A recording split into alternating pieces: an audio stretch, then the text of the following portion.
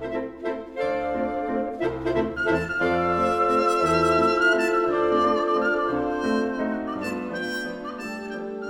there, it is Darren from the podcast that you're about to listen to, unless you've accidentally stumbled across this in a feed, in which case this will make absolutely no sense to you, and I apologize in advance. Just a heads up for listeners, this episode we always have fantastic guests, but we have two fantastic guests for this episode, the wonderful Deirdre Molumby and the fantastic Brian Lloyd. However, due to a scheduling snafu that was entirely my own fault, we only have Brian for an hour, and we only realized that at the end of the hour when he has to depart. So just a heads up when you're listening to this that Brian will disappear about halfway through. I've asked him if he wants to contribute some stuff in post, but we'll figure it out. Apologies again for this confusion, entirely my fault, but hope you enjoy the episode. Take care, guys. Bye.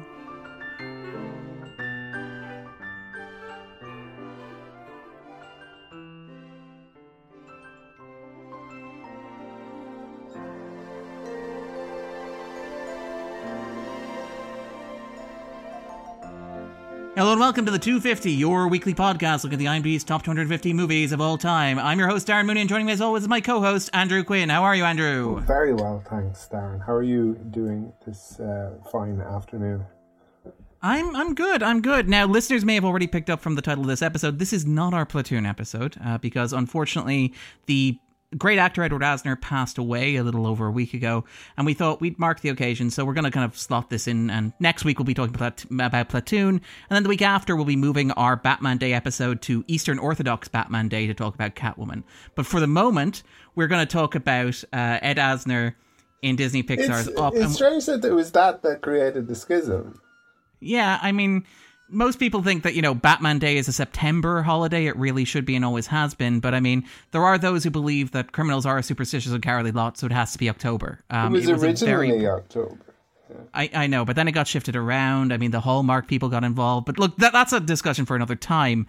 But we have two fantastic guests joining us for this wonderful discussion. Basically, two reviewers from entertainment.ie, the wonderful Irish website, returning to the podcast for the first time since our epic and perhaps ill-fated David Lynch 18-hour-long episode, the wonderful Brian Lloyd. How are you, Brian? I remember that show so well because I think the two of yous were basically running on fumes at that stage. And there was I remember you kept passing this cake around that was literally jacked with sugar. And it was me and Jen Gannon. And I took one bite of it and it was like, holy, I'm going to get diabetes. Someone's need to go and amputate my foot by the end of this. And I put it down and I didn't want to be rude, whereas Jane Gannon took one bite of it, and she won't mind me saying this, she took one bite of it and she was like, Jesus! And put it away. So that was the last time I was on this show. And I had fun then, and I'll hopefully have fun now. And that was only 6 hours into the 18, to be fair. You did taste it. I did. There were. I must say I loved the pies, but Darren didn't taste any. Sorry, I'm doxing you, Darren. I don't think that's what doxing is, but I don't think that's no. Do I give out your address? Yes, don't dox me. You're not doing doxing properly, but you shouldn't be doing doxing properly, so it all balances out. The more you know. Knowing is half the battle, Andrew. And a returning guest from the podcast as well, Deirdre Molumby. Dee Molumby, how are you, Dee? I'm very well. How are you guys? Great. We're doing good, very well. How are you, Darren? How am I? I'm getting by. Sorry. This is a recurring thing. I want him to actually tell us how he is. But it's okay because I'm very good at deflecting. Open the door to the deep despair within you. It is the darkness. It is a good thing though to keep on checking in on one another. We're still kind of in a pandemic here, so I think it's always good to be like, and how are you? It's very cordial and everything. Let's wrap, kids. Now look, I want to talk about Up. I don't want any rap music or punk dancing. I just want to talk about Up. That's all I really want to do here. But no, we're talking about this because of first of all, the passing of Ed Asner very recently at the age of 91, one of the cinematic greats. An actor who is one of those actors who I kind of had been around forever and I assumed always would be.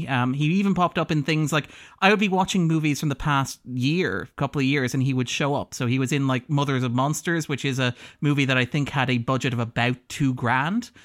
He would pop up in things like The Karate Kid, Cobra Kai TV show, where he had a recurring role in the first season as the father of the lead character.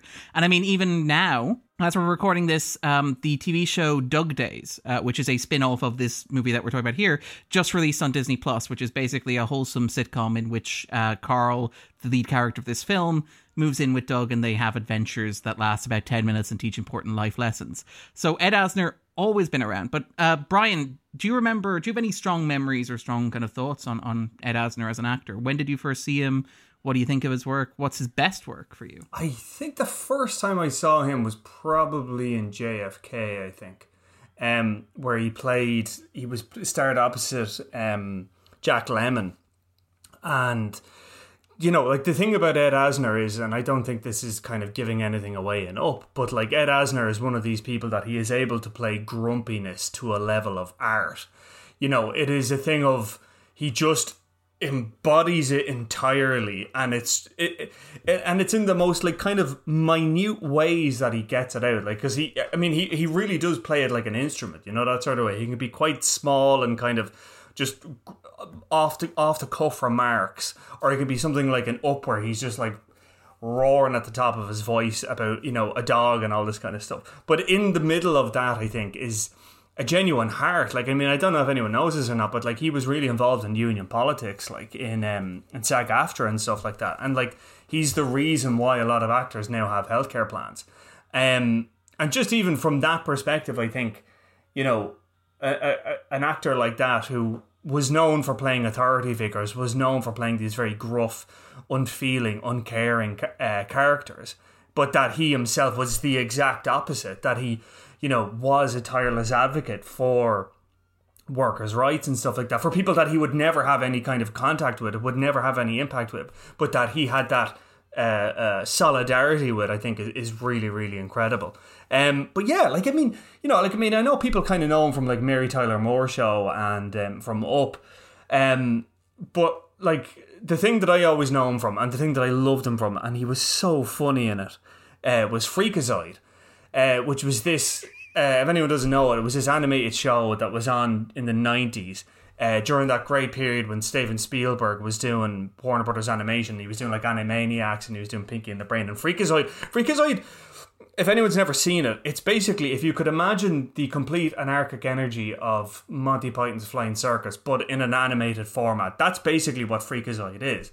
And they used to have these incredible non sequitur jokes where Ed Asner's character, a cop called Cosgrove, who was Cosgrove, yeah, who was just this like garden variety, completely bog standard cop. He would just turn to the screen and just go off on these whole things. Like, he'd do this one thing about the buddy system, where it's like, buddy up for safety, and he'd just give this like straight deadpan PSA about the buddy system, about like, grab your nearest buddy and you'll always be safe. And yeah, and like he could do it, like, you know, like the thing about like, you know, Leslie Nielsen or Peter Graves in Airplane was that they were character actors. So when they were doing this, they were effectively parodying themselves. And Ed Asner was doing that in Freakazoid, because he'd played cops before and he'd played, you know, the commissioner and all this kind of stuff. But in this, he was doing it, but completely taking the mick out of himself and doing it so well and clearly loving it. Like, so yeah, that's what I remember him for. Yeah, I mean, like, it's worth noting, like, you mentioned there his politics and stuff like that. I think his support of, like, he alleged that his support for the communist rebels in El Salvador, for example, is what got Lou Grant cancelled, the sitcom that he was headlining, spinning off the Mary Tyler Moore Show. Yeah. So he very much was an actor who kind of put his mouth where his heart was, which is remarkable as well. Definitely. And so, Dee, what about yourself in terms of, like, your memories or your impressions about Asner as an actor? To be honest, probably not as nuanced. And it was so funny hearing Brian talk about him there, because I was like, I think he recognises a kindred spirit there. I do. It's true. It's true. Grumpy bastards unite, like. It's true, you know. But yeah, deep down. Heart of gold. My main reference points for Ed probably would be Carl Fredricksen in Up, because I just think he makes that character absolutely iconic. And I did actually watch Doug Days, the little short series, which only dropped on Disney Plus this week, I think, at the time of recording. So yeah, it was very sweet and lovely to hear him return to that role. And then Santa in Elf, It's a small enough role, obviously, in Elf. And Elf just, I was watching like the Movies That Made Us episode on Elf way back when, but it's like all those things just came together, and one of the parts of Elf was just that perfect cast, and Ed was such a huge part of that as Santa, because how do you do Santa again? It's a character that's been done so many times, and yet he still kind of infused this like warmth and realism with that character, and like he bounced off Will Ferrell great. There were some zingers in there, some of his lines. So yeah, those were probably the two roles that I'll always fondly remember him for. We should note, by the way, that Asner, it's been argued, and I don't think this is true, but I quite like the idea that it might be. It's the real idea Santa that Claus? Okay, I was going to say Asner has played Santa more times than any other person on screen, or at least any named major actor on screen. So he popped up in 2017 in a Storybox Christmas playing Santa. He popped up in Santa Stole Our Dog, A Merry Doggone Christmas. He appeared in Saving Christmas, but not playing Santa.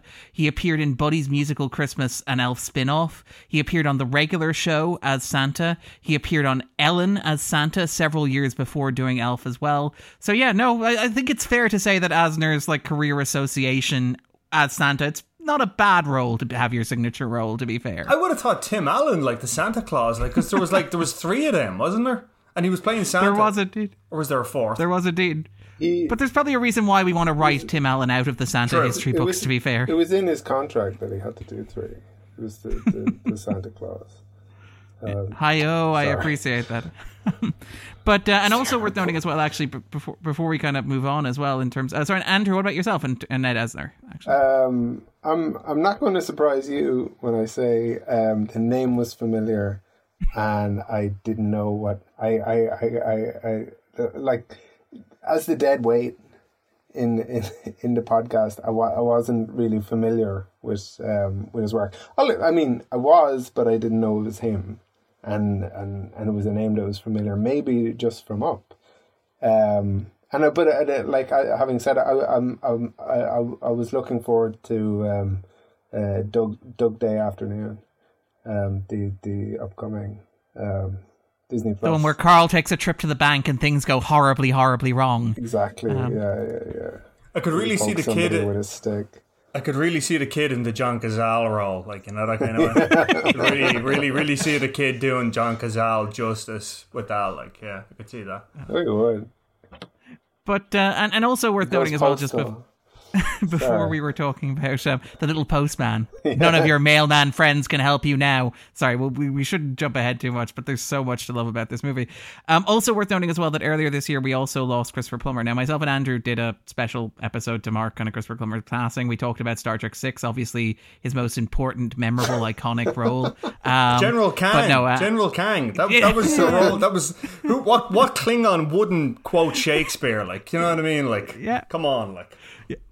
But what about just to get kind of Brian and Dee on kind of Plummer as well, because this is another kind of Plummer film. He has the role, he plays kind of the antagonist perhaps in the second half of the movie. Any thoughts on Plummer as well? Yeah, I think that this wasn't this kind of part of that period where his career was going through that resurgence, because you had Knives Out and you had The Man Who Invented Christmas, and I thought that he was fantastic in the latter, actually, as Ebenezer Scrooge. Like, again, a role you've seen done so many times, and yet he still brought this freshness to it. I was very sad when I heard that news, especially because The Sound of Music it's my mom's favourite movie, actually, so it holds like a big special place in our family's hearts. We watched it a lot when we were young, and I only watched it I was about to call my fiance my husband. I made my husband watch it for the first time in the last year, and he really enjoyed it, and he could see why it was so iconic and everything. And I know that, you know, originally Christopher Plummer was very much distancing himself from that role. He just found it basically cringeworthy.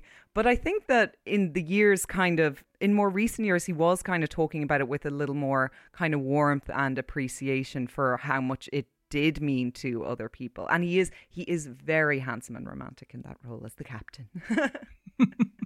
And he does tear up a swastika, which is good as well. That's always good. That's a hell of an image to have at the top of your obituary, to be fair. Brian, what about yourself and Christopher Plummer? I think, definitely Sound of Music. 100%. And I didn't realise this. It's funny you say this, Dee, because I think we were talking... Well, I remember when he died, I think we were in the office when that happened. And I remember there was a discussion about, oh my God, he was so handsome and that. And I was like, was he really? And then it turns out like a lot of women found him to be very, very attractive in Sound of Music. He was a thirst trap. He was. And my wife was the same as well. She was like, oh yeah, he was so handsome and that, like the big jaw and all that kind of stuff. Like, oh, he looks all... I think of him in two films. One is Star Crash, just because Star Crash is such a terrible... If you don't know Star Crash, it's this awful Star Wars ripoff. With David Hasselhoff and Caroline Munro, and Christopher Plummer plays the Emperor, I think, in it, and he's just the poor man. Like I feel so sorry for him, like, because you can just tell he's half drunk the entire time, and he's just getting through each scene, and it is a car crash. Nice. But yeah, I think of him in that, and then the other one I would think of him in is another film from that kind of era, and it's a film that I love. And it's so sappy. More sappy, I think, than Sound of Music is Somewhere in Time with Jane Seymour and Christopher Reeve. And he plays the control and manager over Jane Seymour's character. But again, it's a thing of... And I think this is something Christopher Plummer did really, really well, is that he initially presents himself as this sort of kind of... I don't want to say evil, but like definitely an antagonistic character, and then as you sort of learn more about him, you realise that there's a bit more nuance. Like, I know Inside Man, it's the flip side, as in the opposite. Yeah, as in like he initially comes into it and you think he's this sort of a little bit out of touch, kindly doddering old man. Weird old man, but then it turns out actually no, he actually was pretty evil. He was completely evil. But yeah, I think he's like, even, you know, all the money in the world, like the fact that he dropped into the middle of that, and I think in a week, like a week of filming, that's all it took. Like, Christopher Plummer will fix your movie in a week. If you've got a problem, call a plumber. And brilliant. Fantastic. That, by the way, I need to stop and note that. Call a plumber. That's brilliant. But like, yeah, like he dropped into the middle of that, and I watched that film again recently, like, and he's great in it, like, and he doesn't really need a huge amount of work to command a scene. Like, now granted, fair enough, he's acting against Mark Wahlberg, who couldn't act himself out of a brown paper bag, but you know, we drop the man, literally parachute him into the middle of a film, and boom, you're good to go. Like, incredible. To put it in perspective, for most of those scenes he probably wasn't acting opposite like Wahlberg. Yeah. He was probably acting opposite like a green screen or an empty frame, and still gave a great performance, like, you know, that kind of way. He saved what would have been, I think, I think, you know, like, whether Kevin Spacey had been in that film or not, I don't think that film would have been I don't think it would have been improved. Yes, a masterpiece. Yeah, no, yes. God, no. It was a cheap, chintzy dynasty film. Like, it was grand. Like, well, Kevin Spacey was acting against Mark Wahlberg, so he was finding it more difficult. Definitely. Yeah. So can I get an empty frame or a green screen? Just give me a cardboard box. I'll act against that. That's fine. Let me shout into a void and just get that out. All right, then. So let's talk then about the movie that we're talking about today, which is Up, which I think is one of Asner's kind of signature roles. In that, like, when his obituary came out, it's ironic that, like, several of the obituaries like actually had screenshots of Carl, the animated character that Asner played. And actually, like, again, it's worth noting that, like, from the beginning, Asner was kind of chosen when the idea was developed by Pete Docter. It was originally developed, I think, in 2004 as a script called Helium. But as they developed the character, it was always going to be an older man. As they developed the character, as they animated the character, they discovered that the character that they had drawn looked a lot like Ed Asner. So they invited Ed Asner in to do readings. And I think he actually ended up, like, reading, like, because the way that Pixar works, because animating obviously takes a lot of time, and you want to figure out the movie before you commit to the process of actually animating and rendering it, because that takes a tremendous amount of work. What Pixar would do is they would record voiceover recordings, whether involving actors or involving friends and family, doing sketches, including footage from other things, test reels and stuff like that. And so Asner was involved from that stage. And actually, there's a really sweet story where Asner watched the early cut of Up, or the preliminary cut of Up, and noted that the young character of Ellie, who was voiced by Pete Docter's daughter, ran away with the movie. And that was apparently one of Pete Docter's sweetest memories of working on Up, is Ed Asner saying, your daughter stole the movie. But what's our kind of preliminary take on Up? So, Dee, do you remember when you first saw Up? And what was your immediate reaction to it? I definitely saw it in the cinemas. I don't remember how many of my family members went to it, but we would have a pretty big tradition of going to see the new Disney Pixar movies. We're big animation fans in my house, big Disney fans, big Pixar fans. So definitely the first time I saw it was on the big screen. And yeah, we will obviously get into it in the spoiler zone, but that montage, my God, that tears you apart every time still. But yeah, definitely. I'm not sure if I cried because I kind of, I don't know, I don't really cry. It depends on the movie. But I had a big lump in my throat like that. So that would be kind of my biggest memory, and just, yeah, leaving it and kind of really enjoying it. And I also remember at the time when it was kind of competing at the Oscars subsequently, people were talking a lot about that opening montage and saying kind of only talking about that and saying Yes. that's the best picture winner. And again, we'll get into this, but I would think that, especially having watched it many times subsequently, that's a bit unfair, and that there is more to the movie than just that, but that part of it obviously is extraordinary. So We should acknowledge, by the way, just some of the massive amount of plaudit that Up has received. It was the 10th Pixar film. It was only the second animated film to be nominated for Best Picture, behind Beauty and the Beast.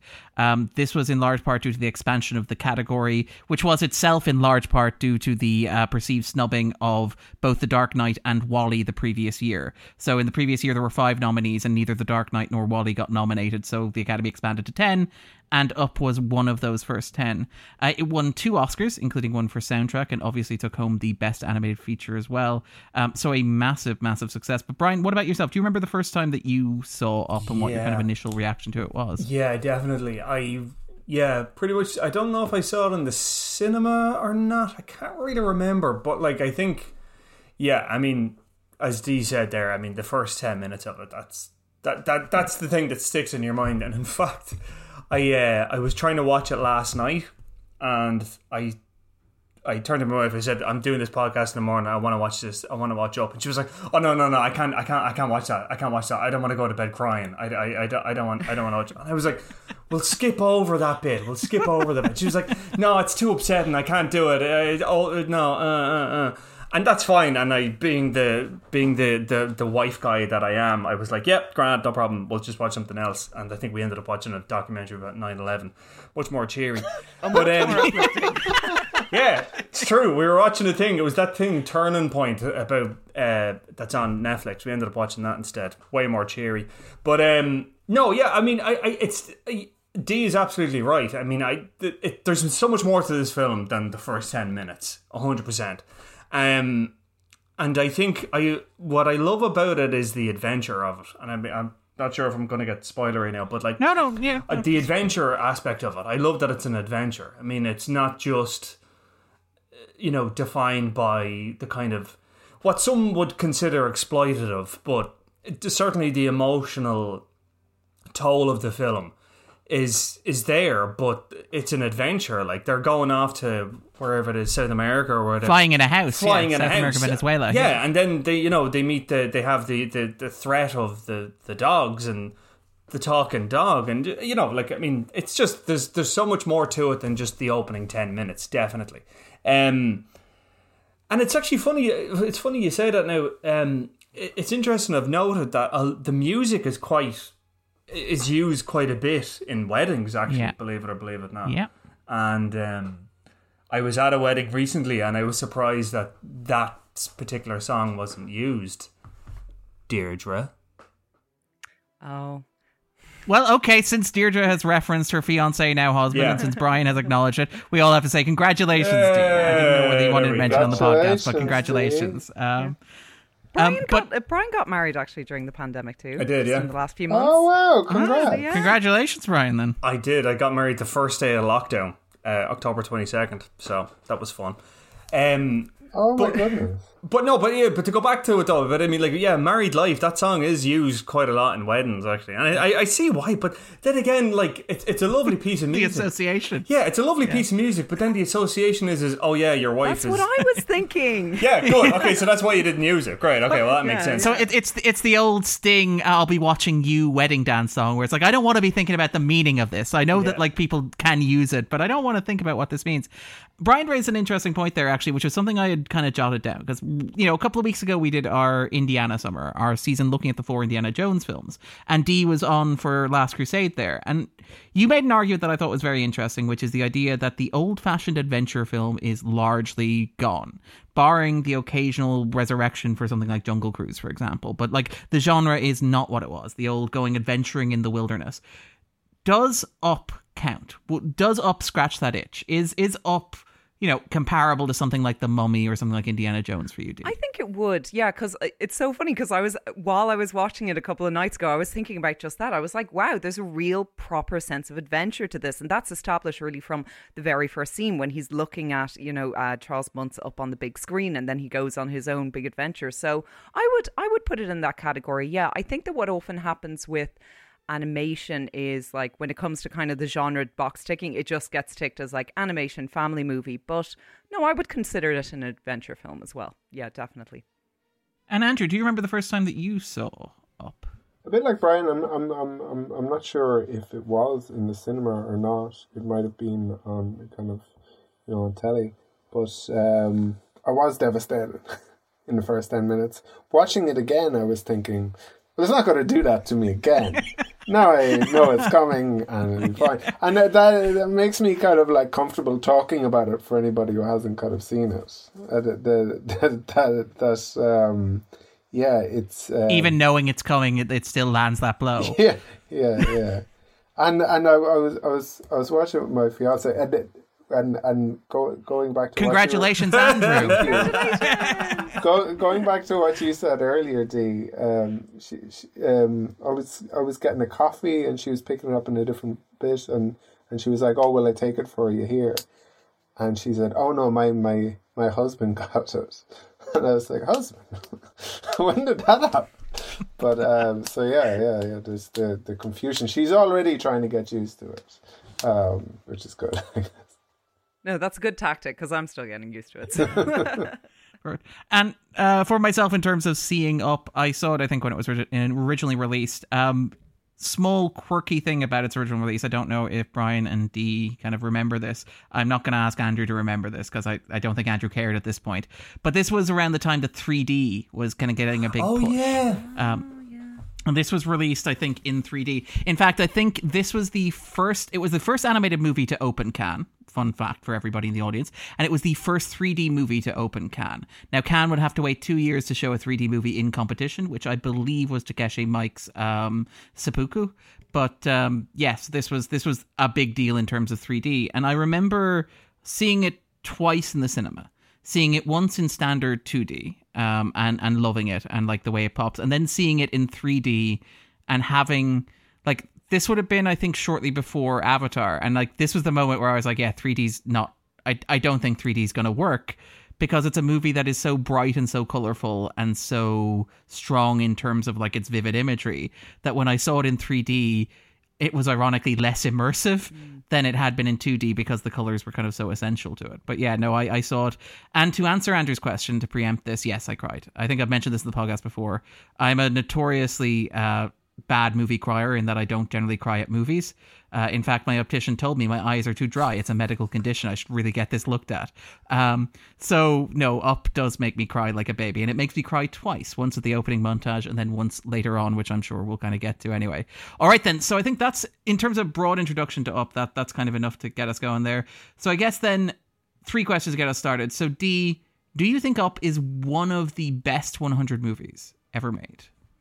100 or 250? Sorry, 250. Sorry, I'm coming off a run run of doing breaking. Yeah. Sorry, we're coming off a run of recording bottom 100 episodes, so it's just kind of Fair. like the numbers now stuck in my head. Is it one of the best 250 movies ever made? Yes, I think it is. Would it be in the top 100 then? Ooh, it's hard because again we've talked about this before in terms of number of representatives, and in fairness, Disney Pixar is well represented, and I think that the right Disney Pixar ones, aside from Soul, are in there. Take that, The Incredibles. I'm not a big fan of Soul. I'm sorry. But if you want my opinion, listen to that podcast. So would you go so far as to say it's the sole exception? Oh, nice. I'm glad that it is up there. Hey. And Brian, what about yourself? Do you think this is one of the best 250 movies ever made? Yes, I do. I don't know that. Yeah, as Dee was saying, I don't know if I'd put it in the top 100 because I do think, Pixar is oversubscribed. But yeah, no, definitely top 250. Yeah, without a doubt. Yeah.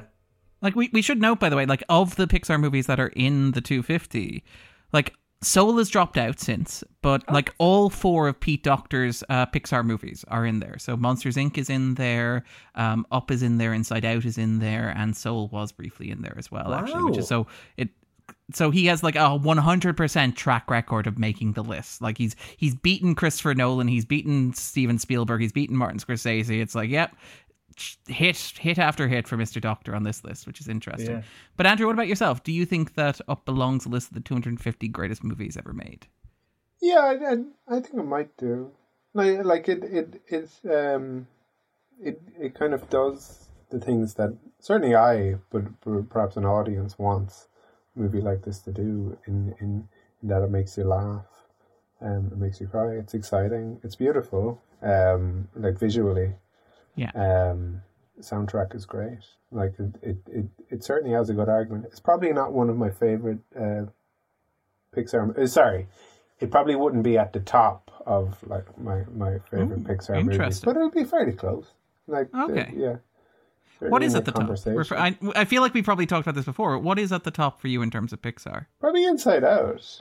Okay. I think Snap. I think that's the one that I may or may not have said that when we recorded it. I may have decided later, but yeah. Because I remember we had an experience very similar to when we talked about La La Land, but in reverse. Where like when we talked about La La Land, you were like, Darren, you like La La Land, but not enough. I was like, Andrew, you like Inside Out, but not enough. Don't say that I like La La Land around movie critics. I like La La Land. Okay, I like La La Land. Brian loved La La Land. I love La La Land. I don't give a squirrel. Okay, sorry for cursing. I like La La Land. I'm not gonna feel bad about that. All right, I loved La La Land. All right, a big sap. Listeners cannot see Andrew's smile. Like we've been recording the podcast for 5 years. I have never seen Andrew smile that much. In that I got you, Andrew. So thank you, Brian, and thank you, Dee. We did a podcast once where yes, like it did not end well. It was like a dog pile on La La Land.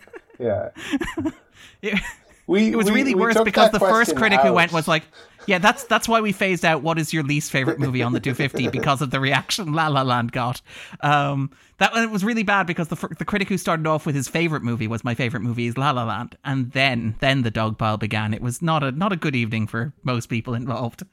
In terms of for myself, I think you can probably make an argument for it. I think there should be some Pixar stuff there.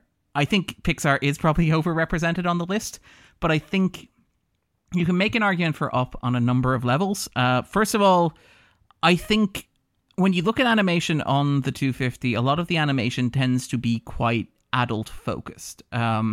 And I don't mean in kind of like a red light sort of way, but it's animation that largely appeals arguably more to adults than to children. So films like, for example, Grave of the Fireflies and stuff like that. A lot of the Hayao Miyazaki movies, generally resonate with adults as much as children. Like Princess Mononoke and Howl's Moving Castle are arguably like as much for older people as they are for kids. And, there are exceptions like My Neighbor Totoro, which is just a joy from beginning to end. But I think Up is like one of the big, and it's interesting that like Dee mentions, and we'll talk about this when we get into the Warzone. Dee was like, the one of the critical knocks against Up was the argument that the opening 9 minutes are the best part of the movie, and then the rest of the movie just exists. And I think if I were making an argument for Up belonging on this list, it would arguably be the combination of those opening 10 minutes and everything that follows. Because I don't think Up ever forgets that it's a movie that is as much for kids as for adults. I think it is an adventure movie. I think it's a funny movie. I think it's a bright, colorful movie. I think it's a movie that you bring your kids to and they fall in love and you as an adult are still moved by it. And I think it arguably does that better than any other Pixar. I think that you can see it in Toy Story. I think you can see it in Finding Nemo, where like you have, oh, there's cool fish stuff for the kids. And for the adults, it's like, oh, by the way, your kids are going to leave you one day and you're going to have to confront that reality and you're in an essential death. But I think that Up probably does that better. I think it's maybe less artful, or than say Inside Out, or if you want to pick another example, WALL-E from the previous year. But I think that's probably an argument in its favor in this case. So that would be my hot take. All right, then. And D, is it on your own personal 250, your own 250 favorite movies? You know, it's funny. If you'd asked me before I rewatched it a couple of nights ago, I might have said no. But having rewatched it, I just remembered how good it is. It's so good. It's so lovely. And again, I'll wait till we get into the spoiler zone and we've already kind of touched on some of the reasons why, but yeah, it's so damn good. Yeah, it would be in there. And how is probably all the Pixar would be. Yeah. Most of them.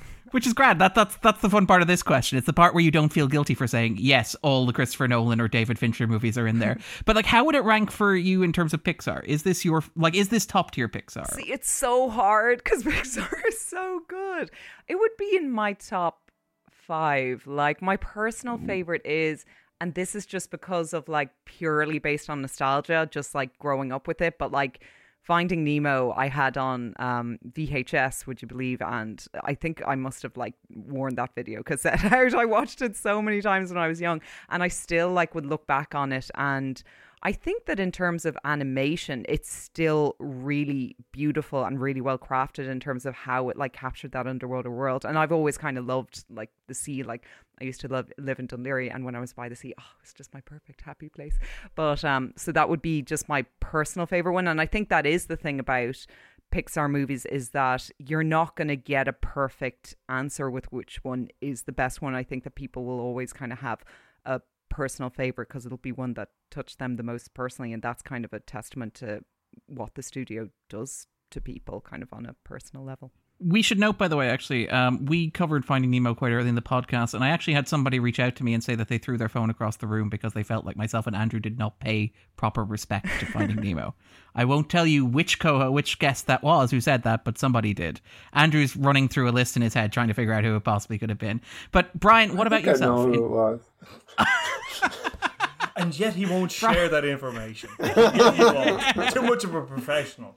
Brian, was it you? But no, Brian, would it be on your own personal 250, your own 250 favourite movies? I don't think it would.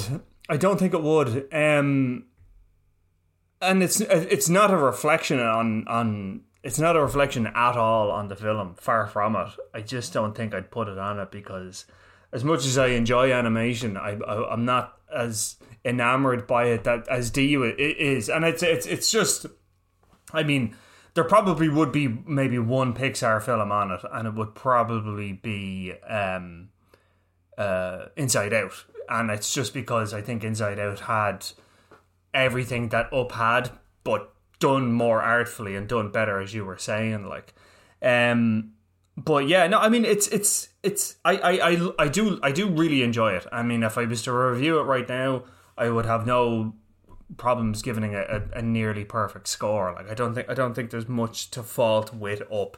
I think it does everything that it sets out to do. It is a very emotionally potent film, and it's, like I said, it's an adventure and it's all thing. But no, I don't think I'd put it on my 250. I mean, but that again, that's more about me being a soulless husk of a human being than it is, you know, anything about the film. That's all me. Like, that's all my problems. Like, so yeah.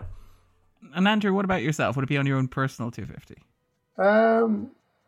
Probably not. I think I maybe didn't enjoy the adventurous kind of side of it later on with Christopher Plummer. You didn't get into the spirit of adventure? No, I did not. You thought it let it down? Hey. I can keep going, but you should talk. No. I just didn't care for it as much. I think we probably kind of. I think we may be learning that about me after having kind of done the Indiana Jones movies. That like I maybe don't kind of appreciate adventure the way I'm meant to. You know, it doesn't kind of like speak to me as much. You know, that kind of rollicking stuff where I can understand that it's kind of that it's appealing, but that it doesn't. It's not really, what you look for in a film. Exactly. Yeah. It's all. But it doesn't take away from the movie. I don't think. That's just very kind of personal. I guess. Yeah. For myself, I would probably say yes, actually. This is safely in my top 4 Pixar movies. The number 1 is probably always going to be Inside Out. The other 2 in competition are WALL-E from the previous year, which is just absolutely gorgeous, and we will talk about at some point in this podcast. And then The Incredibles, which I'm stunned is not on the list, because that is just a fantastically constructed movie. In large part because I would argue it's like one of the best superhero movies ever made, but also it's really a roller coaster. A kids movie, though. Definitely no. It's about an affair. It's about a man having an affair and destroying his family. And it's a James Bond movie. And an Alfred Hitchcock movie. Yeah. No, like again, this is the thing where I said, Up is a family movie. Up is very much a family movie. Like when you compare it to the other stuff in the Pixar canon, it deals with heavy themes, which I'm sure we'll talk about. But it is also a rollicking adventure movie with talking dogs and colorful birds. So it knows what its audience wants. But yeah, it would probably be in my 250. And then final question before we jump into the spoiler zone. So D, if listeners have not seen Up, or maybe even if they have, would you recommend that they pause the podcast and stream it to a local device? And would you recommend Doug Days as somebody who has seen it? Absolutely, yeah. For Up, even if you've seen it before, watch it again. It's so good. And I think that you'll probably have gathered so far from us talking to, have tissues at the ready if you haven't seen it yet. Or maybe if you have already seen it. Doug Days, I might as well say now, I don't know if you guys are familiar with the Monsters at Work series. Yes, so that the other Pixar kind of cash-in series. Exactly. Series, yeah. It reminded me a lot of that in that it's very much more kiddie oriented. And I think that this is something that Disney Plus has generally been doing with all of their content outside of, like, say, Marvel, all of their kind of offshoot series. Even like I watched a few episodes of that Turner and Hooch one with Josh Peck, which, because the original Turner and Hooch, like, there's a bit of cussing in it and stuff, it's not always. It was an 80s movie, so yes, of course it was horribly inappropriate for children. But it gets quite dark. But like the TV series has totally like sanctified it, and it's very sanitized it, and it's very kiddie-ish. So I would say that also about Doug Days, but I also did really appreciate the return to those characters, because it does primarily follow Doug and Carl after they've moved into a house together, and they go on like little adventures. Like Doug sees fireworks for the first time and just freaks out, and he sees Carl builds a birdhouse and it's attacked by squirrels. Squirrel. So it's a sweet little accompaniment, and I mean, I think that it's like 5-10 minute long episodes, but I mean, like you can kind of take it or leave it. But again, it's also kind of a nice. It was whatchamacallit. It was dedicated to the memory of Ed Asner as well, because I think it is going to be one of his last roles posthumously, which is really sweet, to see him in that role one more time. Yeah.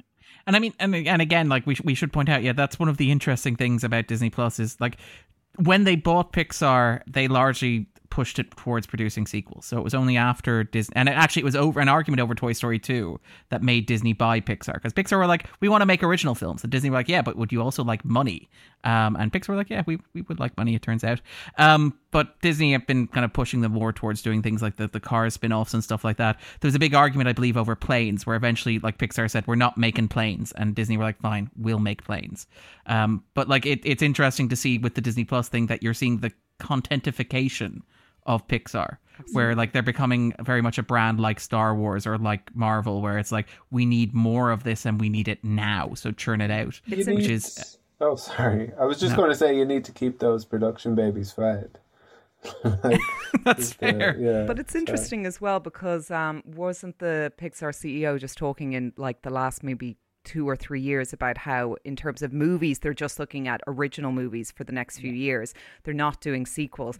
But that's You because look at it's the television focus of content. Disney Yeah. Plus and television. Exactly. So there you go. Yeah, I mean, like, again, there's a large discussion about, like, the decline of Pixar and the mythology that Pixar has kind of declined. And, you know, I mean, that is true in the sense that they are no longer in the part of, like, the 10-year run where they turned out, like, movies like Toy Story 3, Up, and WALL-E in the space of, like, 3 years from one another. But it is interesting that you look at their calendar and it's like, no, actually, we're doing Soul, we're doing Luca, we're doing we're doing Red. We're doing these stories we're doing Coco. We're doing these stories from directors and perspectives that we've never done before. That is, you know, experimental and playful and maybe not golden age stuff, but is still stuff that it's more interesting to see the studio do after years of, like, Finding Dory and Toy Story 4, which I loved as well, but kind of breaking into new territory. But Brian, what about yourself? Would you recommend listeners pause the podcast and stream Up? Oh, 100%. Yeah, definitely. If you haven't seen it, watch it. Like, I mean, absolutely. And yeah, even it's worth a rewatch. It's always worth a rewatch, I think. I think it's definitely one of those films that I think it's actually good in the sense of, like, you know, there would be an argument that it's a little bit episodic. I don't know if that's necessarily correct. I would say it's more of a film you can drop in at any point and you could be like, yep, I know where I am, and continue on watching it. Like, so yeah, definitely. I'd totally recommend it. Very similar to The Wizard of Oz. Like, Yeah. several of its cues are lifted directly from The Wizard of Oz, like down to traveling through a storm. And there's a moment where one character rides a leaf blower, like it's the kind of broomstick from The Wizard of Oz. So it has that sort of, like, old-fashioned sensibility. Yeah, dropping in, dropping out's a good example, I think. Andrew, what about yourself? Do you recommend that they pause the podcast and stream it? Yeah, a qualified recommendation. I know we've already harked on a lot about it and that we're not the only ones to do so, but that first 9 minutes, they like, well, I think I started saying it earlier but didn't finish. My fiance just kind of turned to me and it was like, this is a mistake. You know, like, this is not the right time to watch this. I mean, the rest of the movie is joyous and that. So it's like a reverse of what we did with Grave of the Fireflies and My Neighbor Totoro. Oh, that's a tough watch. But the double feature has to be, like, we talked about this, like, they release as a double feature The Fireflies other way and Totoro. Yeah, no. Well, that's the thing, is that, like, they planned it to be Totoro and then Grave of the Fireflies, but they found that, like, after Grave of the Fireflies, people were just walking out as stunned zombies, unable to, going from Totoro into Grave of the Fireflies, people were just kind of dazed, confused, and emotionally devastated. Whereas they found that if you do it the other way around, if you go Grave of the Fireflies into Totoro, It's like some fantastic drug. it is. It's like you've discovered happiness. Yeah, we were so giddy. We really were. It was like somebody had fed us sugar when we did that. All right, then. And then for myself, absolutely unqualified recommendation. One of my favorite movies of the 21st century. Absolutely worth watching. Joy from beginning to end. Beautiful to look at. Beautiful to talk about. And we hope you'll join us on the other side of the spoiler zone.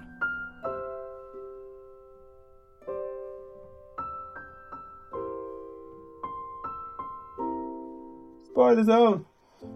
So, Brian, what is up about for you? What is up about for me? I don't know. I mean, right.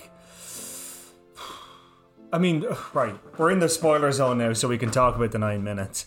It's definitely about, I mean, I know you're kind of, maybe you're being flippant, I don't know. But, like, when you were saying, like, is Up actually a meditation about life and death and the passage of time? I wasn't being flippant. Like most Pixar movies are. This is just very intensely. Very, very. Like, in that 9 minutes, it's like, gets it all in there. And it's, like, compact and, like, you can unpack it and it all comes out. But yeah, that 9 minutes does, you know, more work in exploring that than anything else. And, like, WALL-E kind of did that as well. And that, like, WALL-E was able to, like, the idea of non-dialogue communication, you know, that sort of way, that it can just, it's pure cinema. It can really tell a story just by visual imagery as opposed to dialogue or whatever. I see why people get so caught in that 9 minutes. I completely see it, like, and I don't. If people only talk about that, that's worth talking about because it is a big chunk of this film. But in saying that, like, I think Up is hilarious. Like, Up is really funny. Like, Doug, I love Doug. Iconic. Like, But my name is Doug. I have just met you, and I love you. Like that is that. Like, and I love like when he. Apparently, I think taken from one of the writers had worked as a camp counselor for like 7-year-olds, and that was a line from one of the 7-year-olds. That's it, and it's so like it's so it's so I'm not surprised because that's too much. That's too good for it to be written. That somebody heard that and wrote it down. Like that's and even like when he opens up the door when they're flying, he opens up the door. He goes, "I was hiding under the pan." Yeah. And he's like, I was hiding under the porch because I love you. And he's like, and he just like the little, and he goes, and you're my dog. Come on in. And it's just, oh Christ. Like, but yeah, no, it's just, Doug for me is that film. I love Doug. Doug is the soul of that. You film. dug Doug. Yeah, I dug Doug. I completely dug Doug. But it's interesting. I was watching the on the DVD actually. I was watching the special features of it, and I think it was Docter was talking about it. That when he was trying to like get the voice of Doug, he would just look at his dog and he would just imagine this voice coming out of his dog. This really kind of like, "Hello, I am Doug," and like just this really kind of simple but completely honest and no filter whatsoever. Like, and then you go to the Pinchers, like the Dobermans, and okay, fine, they've got the really weird high-pitched voice, but it's just like the dialogue determines the dialogue, or sorry, not the dialogue, the voice determines the dialogue, as in Doug is this sort of really simple but really effective, really heartwarming dog, whereas the Pinchers kind of repeat themselves every so often and all that kind of stuff. So, are you not satisfied with this statement that I have made? Yeah, like that. Like, yeah, that's that kind of thing. Like, that's real Pincher. Like, it's so efficient, but repeats itself and is almost verbose. Whereas Doug is just really like, "Hello, I have just met you, and I love you. But I would be happy if you stopped." Like, you know, like it's probably radioactive or something. Yeah. Like. I want to come back to the sense of humor, but I want to go back to the opening kind of 9 minutes, because I think like they are stunning, and there is a reason that everybody talks about them.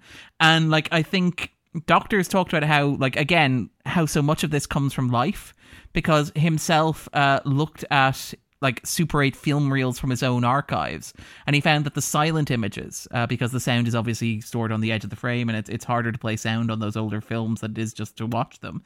He found that they were like very affecting, just kind of watching the images play on screen.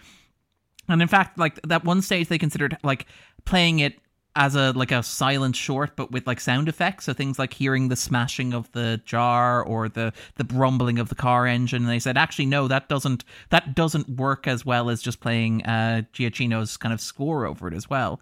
And things like the use of color shifting within it as well, so it goes from being green and vibrant to being kind of like autumnal and kind of sepia tinted and stuff like that as well. And like again, fun fact is that this was almost cut from the movie. Apparently some people in Pixar thought that it went too far. They thought that it was too much to open a family-friendly movie with this incredible sequence, which is incredibly hard. Like, and it is daring. It is. It absolutely is. And like it goes places. Like things like the sequence where they visit and again, I think it's implied, according to the writers and directors, Ellie had a miscarriage and was infertile after that. But you can also just read it as her discovering that she's infertile. But the fact that they go there in the story and they tell it and they show it and they let it sit as well, the moment where he opens the door and just finds her sitting outside staring into space, it's incredibly adult, mature storytelling for, as we're going to talk about, a movie where there are literal dog fighters kind of later on. It's stunning. It's an incredibly well made piece of film. It's been argued that like it is the best Pixar short, because obviously that's like, everybody knows that Pixar have always kind of had this thing in-house where they produce shorts as a way of kind of marketing. And it used to be the day that you would always go to a Pixar film and there would be a short beforehand. And it's been argued that like the opening sequence of Up is the best Pixar kind of short, because it tells you an entire life story in the space of 9 minutes, which is stunning. But Andrew, any thoughts on the opening yourselves? Yeah, it's just amazing. It's really incredible. And it's funny, when you were asking the question earlier about what is Up about, people's mind will automatically go to that opening sequence. And I think that a lot of people would say that Up is about loss and grief, but I actually almost think it's more about the ever renewing nature of life and love, because the movie doesn't end after that sequence. It goes on. Life goes on. Like, you know, to lose a loved one, it can feel like the end of your life too, but it's not. Life goes on, and you kind of have to decide if you're going to kind of embrace a new type of life or just kind of float along. And for a long time, Carl is just floating along. And then obviously he meets Russell and Doug, and they bring this kind of renewed life to him, and he wants to live again and he wants to try again, which is really kind of, you know, beautiful. There's some like little bits I noted in that sequence which kind of I hadn't picked up on before, which I think is really interesting when you go back and you rewatch a movie and you pick up on stuff. The fact that she works with birds is foreshadowing Kevin. I hadn't really thought of that before.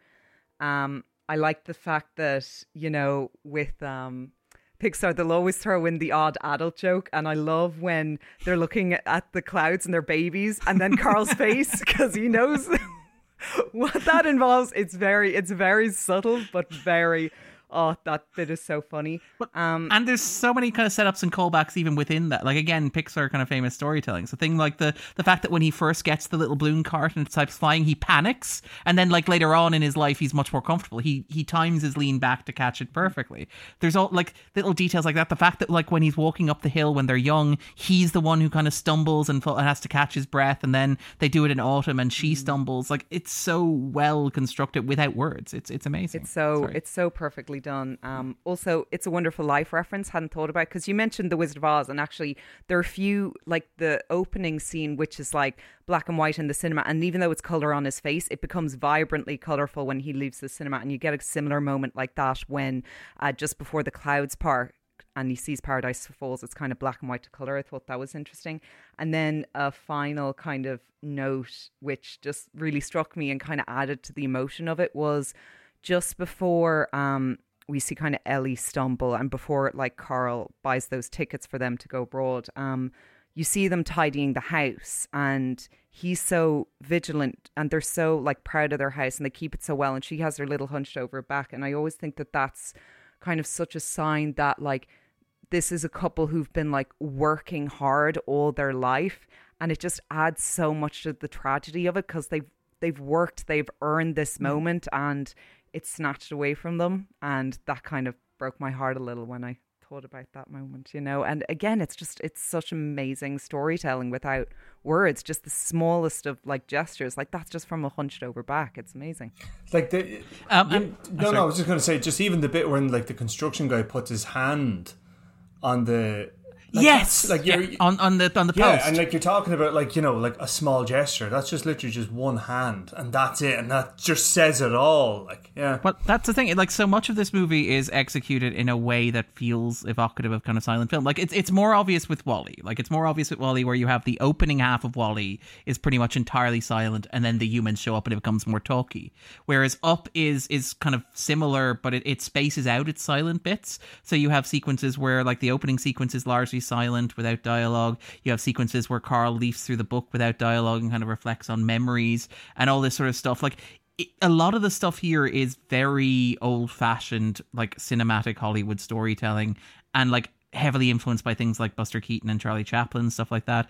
But even things like, and also like heavily influenced by classic cartoons as well. Like when they land in the wasteland, it's very Chuck Jones kind of, you know, Roadrunner-esque. Like Kevin is very Roadrunner-esque in the way that it evades the dogs that are chasing it. But even the way in which like the silhouettes of the mountains are kind of drawn in the background, the rock formations remind me a lot of those kind of like impressionistic American kind of backdrops that you'd see in the Roadrunner cartoons. Things like the characters moving impossibly fast. Like, I think it does it twice, where there's a bit where like when he sneaks into the house and he sees Ellie, and then he turns around to look at the newspaper clippings, and you can hear Ellie talking to herself in the background. But then somehow she materializes on the edge of the frame behind him to catch him out, which is again something you can only really do in cartoons. It's incredibly visual, which I find kind of stunning. Sorry, Brian. I think on the first 9 minutes for me, I'd agree with Dee in that kind of sequence. If it was this Pixar short that was just that, it just devastatingly sad, and come away feeling that like life is kind of unfair and cruel. What the movie does very well is it kind of reintroduces the album, and the payoff is wonderful. Like that's the second bit where I cry. Yeah. I cried as well, and you're not crying because it's devastatingly sad. No. You cry because of the like just the loving kind of joyous, life affirming kind of feeling to us, and that's the point of the movie completely. So yeah, to just think about those 9 minutes, as great as they are, kind of I guess misses the point that sets up. Yeah. Because you maybe can't have that point later on if it isn't for that idea in the old man's head that everything has kind of ended, lost. Yeah, and that the life that they were meant to live never happened. It kind of reminds me a little bit about some of the stuff we talked about covering Soul, but it's maybe done with more subtlety, I guess. Yeah. Well, again, it's a Pete Docter movie, so it has those kind of themes carrying over. I mean, like, and we did talk about how like so much of Pixar's, and it's amazing, so much of Pixar's output as like the premium family-friendly studio working in American animation at the moment is basically about how you will die and everybody will leave you. Like even the Toy Story movies are ultimately like the fact that everybody you love will eventually leave you or outgrow you or move beyond you. And things like, Monsters Inc., Coco, which is you will have a child. Mm. What? Coco as well. Like they Coco literally go to where they're all dead. and then they all fade away as well, is the thing as well. So it's not even that they die again. They disappear into nothingness. In case you didn't have enough existential nightmares. But, and things like we mentioned, like Monsters Inc. being about how you will have a kid and then you'll have to send the kid out into the world. Finding Nemo being about the same thing. I think what's interesting about Up, and I mean, even say Inside Out is another example as well, where Riley is going through a change. She's a child becoming an adult, and she has to navigate that change. But like Up is interesting because it's almost the reverse of that, in that it is an old man reconnecting with his childishness, if that makes sense. It's like he's already gone, by the start of the movie, he's already gone through the transition we associate with Pixar, where it's like you get old, you grow up, you move on. And Up is interesting because it kind of inverts that, because he finds the now have a new one kind of message from Ellie tucked away in the back of like my adventure book, and he has to recapture. He wears the sash that Russell has. He kind of goes around and kind of like he ends up in the Spirit of Adventure. And I love the closing image of the movie is him parking the Spirit of Adventure in a OAP parking space, which I kind of love just as these juxtapositions go. And was very disappointed when it turns out in the opening scenes of Doug Days that he sold the Spirit of Adventure. That was really kind of, yeah, Brian's face. Brian just feels sorry. Yeah, know that. Yeah, he takes And he looks like he didn't get a good deal either. The opening credits show him like just getting a couple of notes for it as well. It's I love the Spirit of Adventure. You're after ruining it for me now.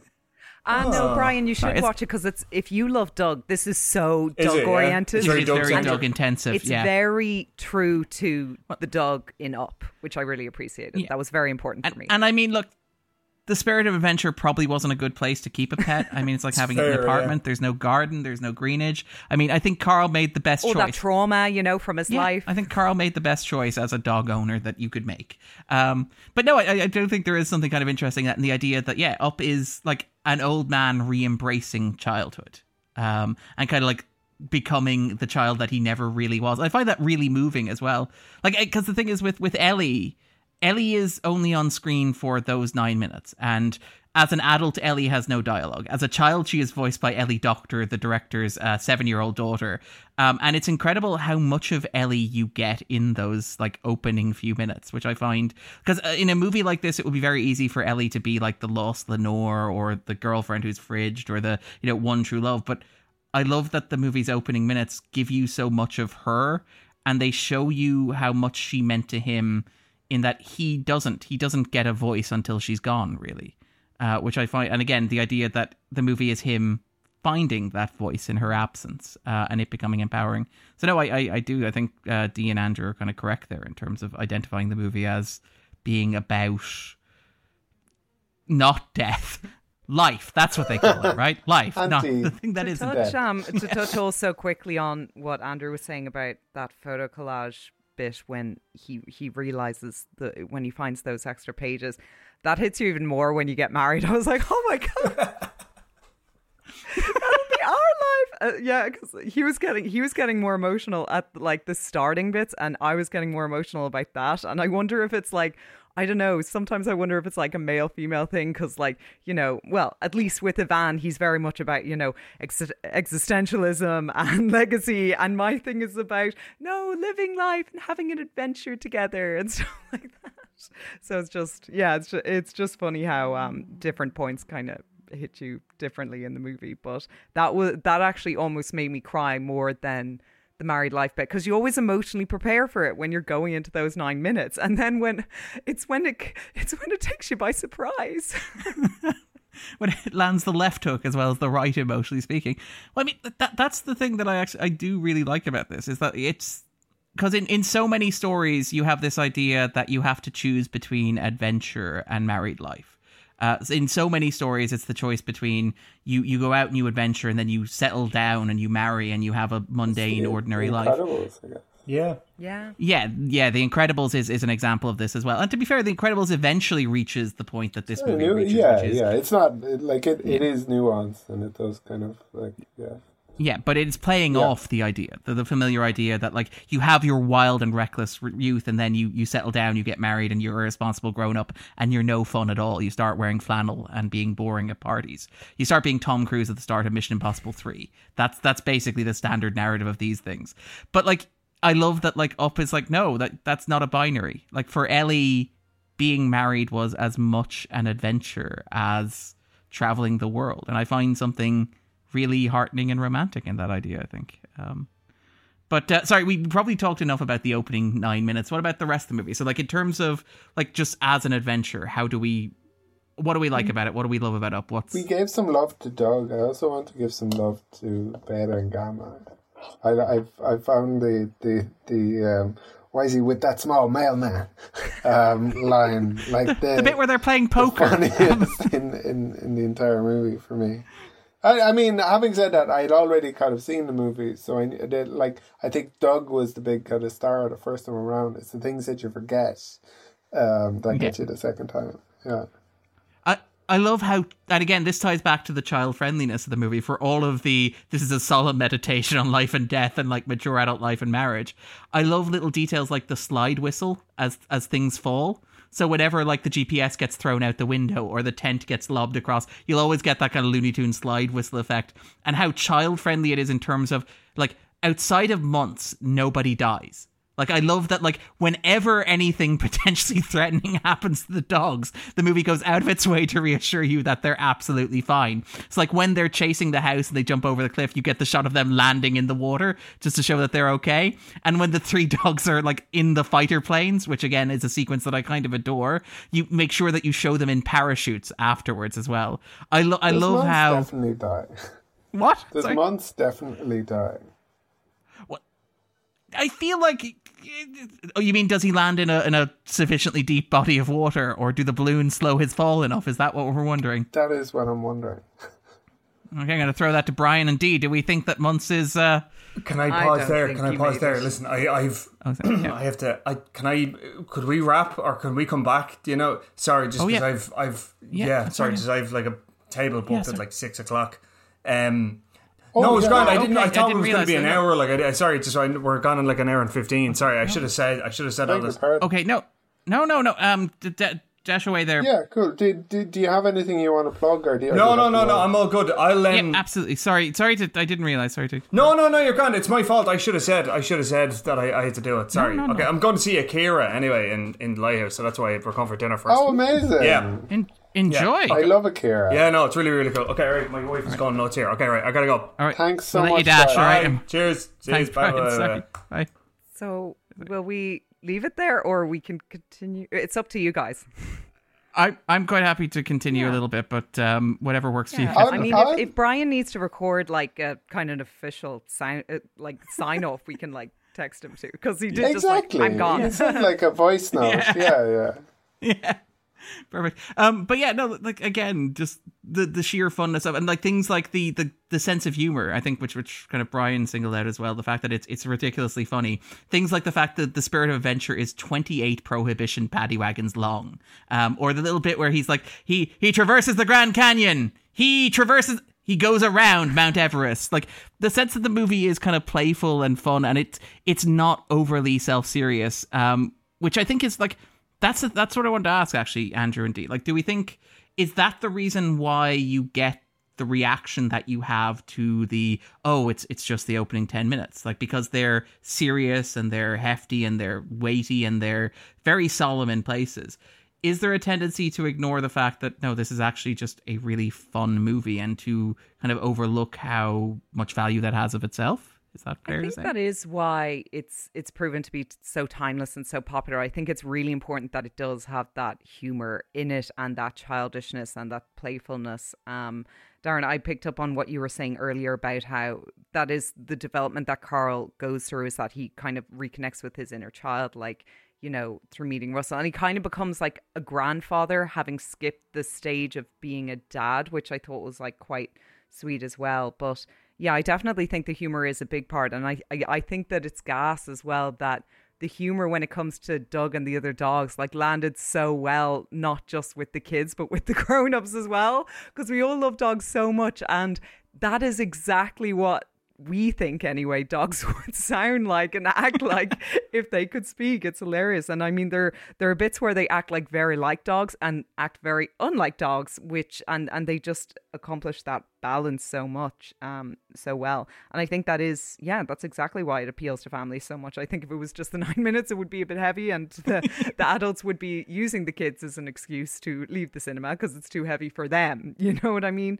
So that's kind of funny. And actually, just to add a final note about just with regards to like its childishness and its playfulness, I think that Kevin is a really interesting character in that regard. Yes. Because I think that Kevin as a character is not particularly, doesn't have particular depth, I don't think. I think that Kevin's kind of main function is to be a maternal presence. Like, you know, she's going to protect her babies, and then we do see that point where she actually does save, you know, Carl and Russell. Like, she absolutely saves the day. They would not have gotten away from Charles Muntz otherwise. And saves Doug, at the saves end Doug as well. Doug having, you know, trying to take her as his prisoner, which is very sweet. But Kevin, it looks like, ended up being a character that landed particularly well with the kids, because I even remember when it was out, my youngest sister was a kid then. She's a teenager now.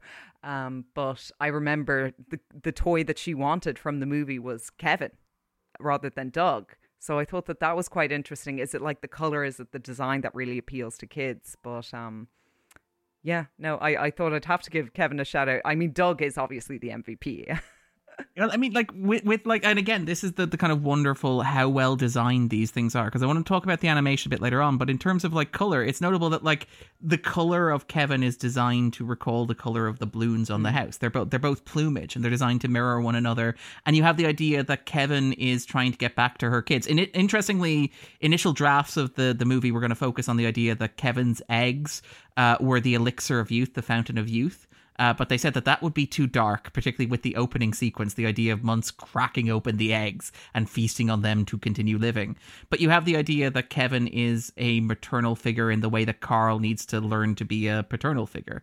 And I think, like, again, very interesting point you made there about Russell, who we might talk about in a second as well. The idea that, like, he and Ellie wanted to be parents, and he eventually becomes a parent. And kind of like the idea that is, again, it's that thing that we mentioned where marriage is an adventure, or family is an adventure. Like, as much as he's like dragging this wonderful flying house around and kind of like fighting, you know, jets and taking over blimps, he's also becoming a dad. And that is also, you know, Spielbergian as it might seem, that is part of his journey, and it's kind of paralleled with the two. And I like that even the aspect of Kevin is so thematically tied to what the movie's doing, that it's like, yeah, even this supporting character that doesn't have any dialogue and is arguably in any other movie would just be a MacGuffin. It's something for Muntz to be chasing. But even that reflects the idea that this is a movie built around how important family is, at the risk of getting all Vin Diesel on us on this podcast right now. But like, even things like how Russell, and the fact that like Russell's absent father, Russell is a young boy looking for... We haven't mentioned Russell at all, actually, yeah. He's great. I love Russell. I absolutely adore Russell. Yes. Apparently, based on Russell Yang, who lived next door to Pete Docter, and was a Boy Scout. They did not get the rights to call him a Boy Scout in the movie, but he would knock on Pete Docter's door and give the spiel. And Yang has said, yes, watching the movie, I very much saw myself in the rolling up the notebook and starting from scratch over as well. Apparently also inspired by Pete's son, who was an animated at Pixar as well, because apparently he had a way of telling stories that they did with Russell as well. And yeah, no, I love Russell so much as a character, because he's just so endearing. And again, the idea that, and I think Ebert kind of made this point when he was reviewing it. Ebert made the argument that like in most other children's movies, Russell would be the protagonist, and Carl would be the supporting character. Your window into this world would be the plucky Boy Scout kid who teams up with this cranky old man and they save a magic bird together. And one of the interesting inversions of Up is that no, Russell is actually the comic relief kind of to the story. But even then he gets this kind of character arc where it's like, no, he is looking for his dad, and lines like, and again, so much is constructed so well where it's like, Phyllis says that I shouldn't bother him so much, and the movie never tells you if Phyllis is his father's secretary or his father's new wife, and like the movie kind of lets you figure that out yourself, which I think is interesting. And it's not really exploited too much for tears or anything either. Like if it's kind of the sadder thing is that it's a kind of like an adult situation that a really kind of happy-go-lucky child, innocent child. Yeah, sorry, is a better word. A child is kind of witnessing and making sense of. Yeah. Well, like that's the thing is that he, like the reason why he's doing this wilderness explorer stuff or trying to like help the elderly is because he believes that if he does that, his father will come to the ceremony, which is a very childlike understanding of a very adult situation. And I like that the movie doesn't skimp on that. Like at the end, you have the silence and the pause. And I didn't cry at that bit, perhaps because I have dry eyes and I like clinically could not. It's a medical condition. It is a medical condition. It is now a medical condition on this podcast that Darren can't cry.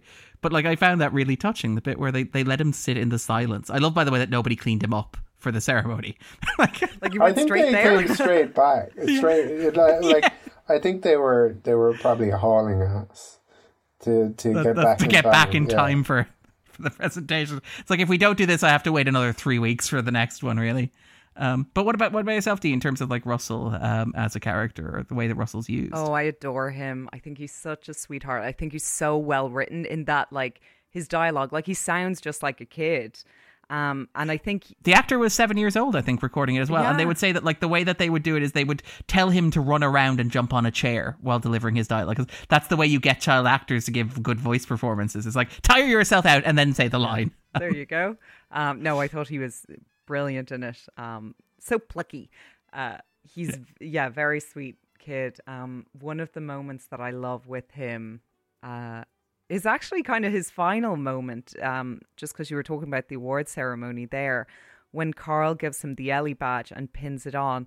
Like, so often in life, there are these moments where like an adult will like hand over something to a kid and they just don't get it. They don't get the value of this sentimental item. And like, even though Russell and Carl never really have a proper conversation about Ellie and who she is, like, even Russell's kind of like, he gets the association of Ellie with the house, because remember, he's kind of manipulating Carl at one point, being like, Ellie, can I keep the dog? Yeah, exactly. She says I can keep the dog. It's like, but Ellie, I told him he could. Oh, it's so good. Oh, I love reminiscing about this movie. But the fact that like Russell gets it immediately and his eyes like light up and he goes, wow, that's such a beautiful little moment for me. And I kind of want to talk a little bit about the animation of this, just because it is a visually stunning film. There was an interesting article written, I think, by Adam Rogers recently about how Pixar animate in colors that like television screens cannot display. Like, they've rendered their animations in enough detail and complexity and with enough information that apparently they are future-proofed for about 50 years, which is absolutely stunning to me. But the thing that I find really interesting about Up is that it is arguably, and I'm waiting for Andrew to jump in on this, but arguably the first time that Pixar have really made a human-centric story. In that, like, with the possible exception of The Incredibles, which I would argue is about superhumans, Pixar have largely avoided meta-humans. That is what they call them. That's what we call them these days. Yeah. We're very conscious about that these days. We don't want to throw the S word around too much. But I do think that, like, because one of the big things with computer-generated animation when it first came out in the late 90s was the idea that it was going to be photorealistic representations of human beings on screen. You couldn't tell the difference between a computer-generated actor and a real actor. And so you saw things like, for example, Final Fantasy: The Spirits Within, if you remember that movie correctly. Things like other movies along those lines as well that were like really uncanny valley, really creepy. Have been around that time, I feel. Beowulf was, I think, shortly afterwards, but it was before this. Okay, so like you had Zemeckis' embrace of motion capture, things like the Polar Express. Yeah, like where everybody is Tom Hanks and somehow it is not reassuring, which is I don't like. I know it's so weird. I know a few people who love the Polar Express and it's their favorite Christmas movie, and I find it so creepy. I can't get into it, especially that puppet scene is terrifying. But yeah, it's weird. But yeah, I also remember reading about Tom Hanks is everyone. So weird. Like they eventually convinced Zemeckis to redub the children, if I remember correctly. That was apparently the line there. Although apparently the children are still like motion capture based on Tom Hanks, which is very disconcerting. I haven't seen it. It's just making me think of that scene in Being John Malkovich. It's kind of like that. It's quite like that. But like, and then again, like you could argue the greatest accomplishment of Polar Express is that it takes the most lovable man in America and makes him deeply creepy, which is a cinematic accomplishment of itself. What Zemeckis is trying to do. Yeah, it's like Tom Hanks is too much America's sweetheart. People are too kind of comfortable with Tom Hanks, and just in their minds, like. Need to kind of looking at other human beings. Those cages. Yeah. Provide something deeply unsettling, I guess. But like, so and that was like the kind of like the holy grail of animation was that you're going to make computer generated people that are you cannot tell the difference between them and real people. And I think like Pixar's big break early on was figuring out that's deeply creepy. Like, have you seen they did a short with the baby? Which is one of the most disturbing and unsettling things I've ever seen. The 90s one or something. Yeah. It's weird. Yeah. That was the point at which they sat down as a studio and said, no. Nobody must ever see a feature like this. So that's why they did Toy Story, because they figured like the skin looked plastic and creepy. So, like, what has creepy plastic skin? Toys. And then you have like fish, you have monsters, and you do have human characters in these. But you like WALL-E, for example, has human characters in the second half. But Up is really the first time that Pixar say, let's take human characters, foreground them, make them the main kind of characters. And I love how stylized they are. Like Carl's head looks like a box, which is kind of amazing. His body is also a box. It's a box on top of another box. Yeah, which is... But like that's like, because after this, like Pixar become kind of more comfortable. So you start like Luca, for example. Red is going to be Inside Out. They're all kind of like human based kind of Pixar stories and animated stories. Inside and I think Out it works because almost kind of isn't as well. That's a fair point, because it's inside Riley's head for so much of it as well. But like I kind of love that Up feels like the moment at which they really kind of crack it. Because I think if you go back and you watch The Incredibles, which I love, it hasn't aged particularly well in terms of animation. I would think in terms of like likeness and kind of like, at the time it was like, this is amazing, but now you go, this is kind of plasticky and creepy and not just Elastigirl. And I think that if you look at, say, the second half of WALL-E with the humans in their kind of like floating chairs, you're like, I get that they're meant to be spongy and kind of circular and stuff, but it's still not a regular human shape. It's most apparent with the like humans in Toy Story. Yeah. Yes, Sid. Which they very consciously are avoiding showing, probably because of the animation. Yeah. But like, I love that Up is like, we figured out how to make it work. And the way that we make it work is we don't make them look like people. Like we actually, like, we use CGI, and instead of going for like verisimilitude, instead of going... for like we want Elmer Fudd sort of style more. Yeah. With like a little bit more kind of detail, I guess. Oh yeah, no, because like it's absolutely stunning to look at. Like the beauty, like it is a wonderfully animated film, which is stunning. And I think one of the big influences on this was Miyazaki, actually. I think Ebert, in his review, compared it to Miyazaki. And I think we mentioned Pete Docter at this time was doing the directing of the English language dub of Howl's Moving Castle, which I think is oddly one of my favorite Miyazaki movies. That's my hot take. That's the Christian Bale. That is the Christian Bale is the wettest of Miyazaki boys. Such a wet boy.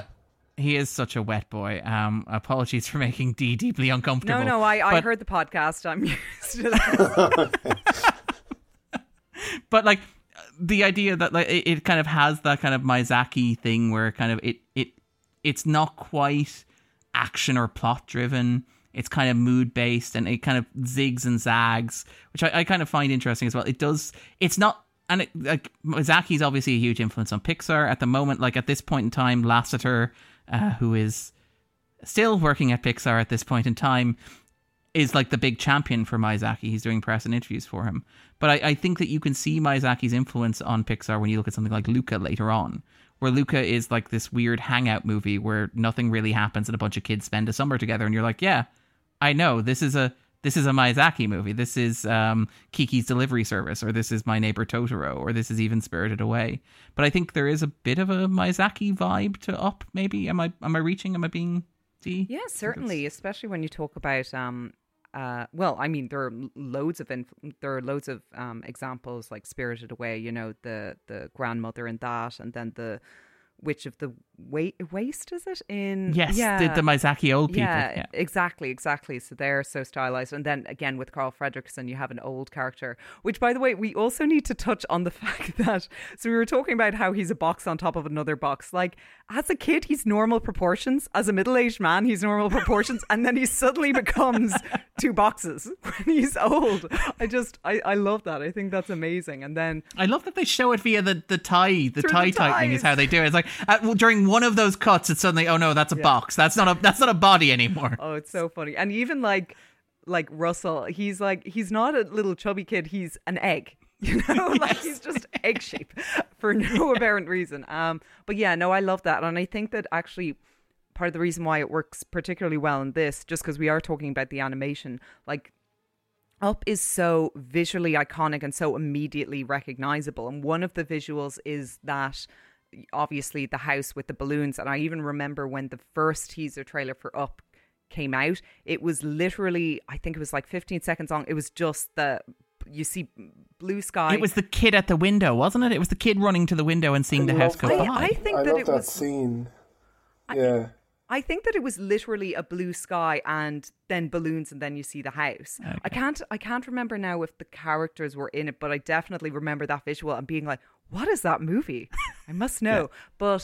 But as well, what's iconic is those four characters of Kevin, Doug, Carl and Russell. And I think it is because they're so cartoonish and they're so immediately recognizable. Whereas I think if they'd gone for a more realistic design in terms of Carl and Russell, it'd be less iconic, you know. And I also think that those four characters against that environment, which is also quite stylized, you know, they keep talking about like South America, and it's just taking little bits from all over. It's like a Picasso painting. And I like that the movie signposts this by having Carl's house decorated with these kind of like Picasso abstract paintings. So when you get to a landscape that is decorated by rocks, that like that bit where that like he sees a man and it turns out to be two separate rock formations, and it's like, it somehow makes less sense than it being one rock formation. No, it's gas. But yeah, no, my point just being like, those four characters kind of complement each other in terms of design because of the stylization, you know? Yeah, and I think you kind of single on something there when you described like Russell as egg-shaped, because they are core. Like, isn't that the thing in animation? Is the idea that characters should have core shapes that are very simple and very easy to identify. Think of like the Don Conroy. I remember when I was you would have the and when I would make little comic books, I'd always think in those terms. So I'd make like a peanut shaped head or that sort of thing. That's what you have to kind of start out with. And I mean, like, it should be noted that I think Docter said that, like, this was hugely influenced by the old men in his own life. And those old men were, like, you know, Disney veterans, I think Frank Thomas and Ollie Johnson, who were, like, two of the famous 9 old men, the 9 classic animators of the Disney Golden Age, who were kind of, like, charged with curating animation, and also Joe Grant as well. But so I kind of like the idea that, and again, this ties back to, you know, if I were making an argument for Up as one of the 250 greatest films in a whatever an objective term for that would be, but the idea that it kind of celebrates this history of American animation, because it is an animated film in many ways. It's a celebration of animation. It's not trying to emulate or replicate live action in a way that a lot of CGI did. It feels cartoonish in a way that I don't think CGI always did to that point. I think that, like, Brad Bird's, like, Ratatouille and kind of The Incredibles did, but I don't think that, you know, a lot of the DreamWorks stuff, a lot of the Sony stuff to this point, like, was satisfied being cartoons. And I think this really is, and I think that's a large part of why it works. Actually, just to add one more shout out in terms of, just while we're on the subject of design and characters, the fact that the builders and developers are the Matrix agents, I just love that. Yes. I thought it was brilliant. And they don't speak. It's fantastic. And the fact that they're so simple, like, their design is so simple compared to his as well. Like, they don't have human features. They're like reptile people. They have little pointy eyes and black suits, and, like, they have, like, a small nose and a tiny mouth. Like, they don't look like, even compared to, like, the builders, even compared to Munch, that, like, they don't seem like real people, which is, again, a wonderful use of, like, animation as a medium to tell something. I think Brian pointed out, like, the little gesture where the developer just puts his hand on the fence post, which is just such good storytelling, just visually. It's amazing. And the kind of thing I think you can only really do kind of in cartoons. Sorry, Andrew, did I cut you off? Yeah. No. I forget what I was going to say. I think I was probably going to talk about the Emoji Movie and pretend that. I mean, classic shape. We are talking about, like, classic animation. Yeah. It's like, don't forget the Emoji Movie. Yeah, when it comes to embracing this. I mean, the Emoji Movie kind of I mean, I think we can all say that Inside Out walked so that the Emoji Movie could, like, use a poop emoji. Voiced by Patrick Stewart. Like, why? Why, Patrick? I know you're up for but no. Have you heard the Jordan Peele story about this, which is great? Like, that was apparently, so Jordan Peele, this was the moment Jordan Peele decided he wanted to be a director, he was like, okay, so I'm coming off Key and Peele. It's a hot sketch show. I'm a known property. I'm an actor with a brand. I should want, like, people should be asking me to be in their movie. Point? I think himself and Key had done piano. Key and Michael Key had done piano. Piano. They'd done piano together. But, like, so Peele was like, so, look, I should be a property. So I called my agent. I'm like, what you got? What parts are they offering me? What do they want me to do? I'm ready. I'm willing to work. And they're like, so we got an offer for the Emoji Movie. And he's like, I don't know what that is. Like, yeah, they want you to play the poop emoji. And Jordan Peele's like, wait, what? Yeah, you know, the poop emoji in your phone. They want you to voice that. And it's chocolate yoga. Yeah, that's what it is. And then Jordan Peele's like, I don't know if I want to do that. And his agent's like, look, take a day. Think on it. This could be a big deal. You've got no idea in terms of licensing what the potential... You could be swimming in money off the back of this. So Peele goes, look, I don't really want... And his agent's like, just think about it. And it's like, okay, fine. So Peele goes away for a day and he's kind of sitting in his chair and he thinks, you know what, it would be nice to have, like, the financial security of, like, having all the licensing coming through for the poop emoji. So he picks up his phone, he calls his agent, he's like, I thought about it and I think you're right. Just tell them I'd love to be the poop emoji. And his agent goes, I'm sorry, they've already hired Patrick Stewart. And that was apparently the moment where Jordan Peele went, I don't want to be an actor anymore. Well, like, the joke wasn't on Patrick Stewart. Patrick Stewart was like, don't tell me anything more. He was like, yes. He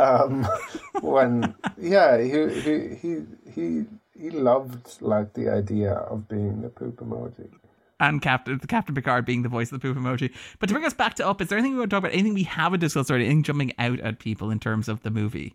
We did mention a little bit, but the scene when the balloon is rising and it plays through that girl's kind of living room.